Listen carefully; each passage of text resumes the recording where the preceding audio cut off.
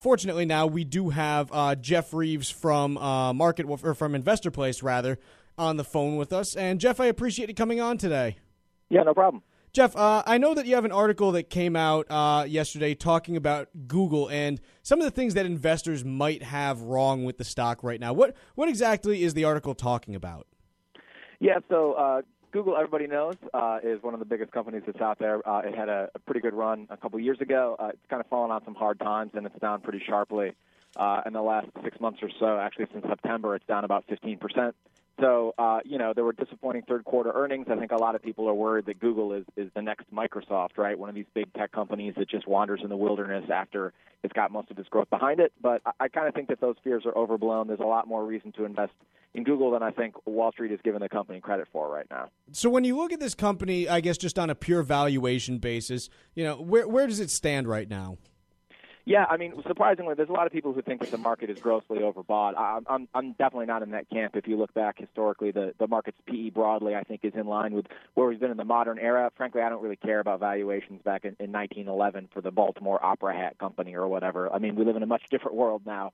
But so based against what the market's at right now, I think it's fairly valued. And Google in particular is looking pretty good. It's got a current price-to-earnings ratio that's in line with the market. Its forward PE is 16 or 17 right now, which is about the same as the market at large. And the tech-heavy NASDAQ 100 actually has a forward earnings multiple more like 19 or 20. So Google is not overbought. And when you consider the fact that a couple years ago it was trading for a PE of 20, historically this is actually kind of cheap. So I don't buy the notion that Google was just bid up on the prospect of profits that aren't going to be there and that it's overvalued. I think that it's actually trading at a pretty fair valuation based on what its earnings projections are. Now, what about when you look at regulatory risk? Because I know that there's an ongoing, I believe it's an antitrust suit that's taking place in Europe right now. What exactly is the status over there, and is that anything that investors here should be concerned about? Yeah, I mean, that's the biggest headline risk that's out there. The Europe kind of got really draconian with a lot of U.S. tech companies after the Edward Snowden revelations about a year ago, because a lot of Europeans were concerned about privacy. There's actually kind of this absurd bill in Germany that someone tried to pass that would threaten to break up Google. I don't know how a German legislature could break up Google, an American company, but that's kind of just illustrative of what their mindset is right now. So I think that some regulators were sharpening their knives overseas. If Google has to face a prolonged legal battle there, sanctions or whatever wouldn't come anytime soon. But if it faced the burden of a prolonged legal battle, that's pretty costly.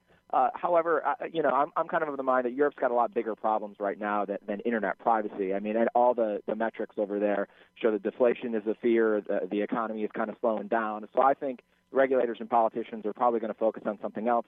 I'm hopeful that it was just kind of a fashionable thing that Google was in the crosshairs in 2014, and I think the antitrust risk is a little bit overblown.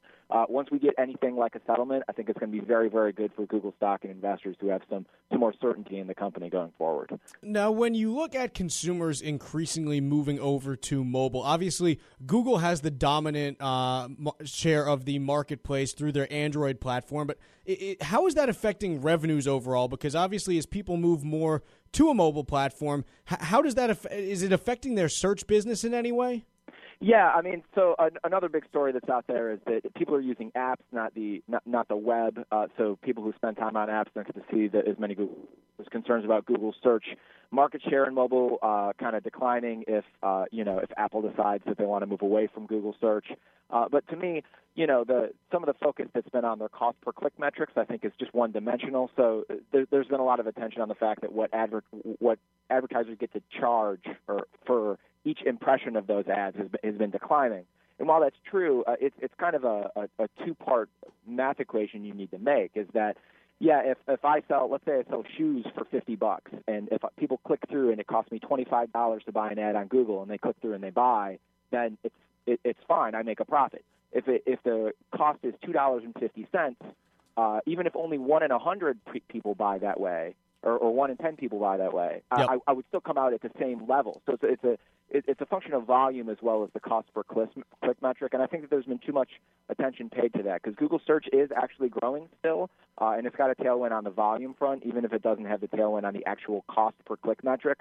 So I think, big picture, as mobile evolves, I think that advertisers are going to have to evolve. So is Google. but I don't think that that's a game they can't win at. I think that there's a lot of different levers they can pull, even if the actual cost per click goes down because the ads themselves are not as effective. Jeff, we got about a minute left. I know another question people tend to have about Google, they tend to sit on a lot of cash. They like to make big acquisitions. Anything on the horizon in that front? Yeah, I mean, there hasn't really been a big deal that Google has made since it bought Nest about a year ago, and a lot of people kind of thought that was a $3.2 billion boondoggle that's not going to really result in much. But I would say that, I kind of have faith in Google. They bought YouTube in 2006 when it wasn't profitable. That seems very, very shrewd now that we have a little bit of context. So Google does have all these efforts out there. Some people think that they're kind of silly. Google Fiber is an actual fiber optic internet program that they're trying to do in select cities around America. Some people think that's not within their core business, but frankly, as a longer-term investor, I think that that's the most important thing Google has going for it, is that eventually, I mean, we're reaching peak page view, right? How many more clicks can people get? How much bigger can Google's brand get? Yep. So I think it's very important for them to evolve beyond that, and I think that the cash is going to be a lot of dry powder that they can put to good use. All right. Well, Jeff, I appreciate you coming on with us today, and thank you for all the insight into Google today. Yeah, thanks for having me. All right. That was Jeff Reeves from Investor Place.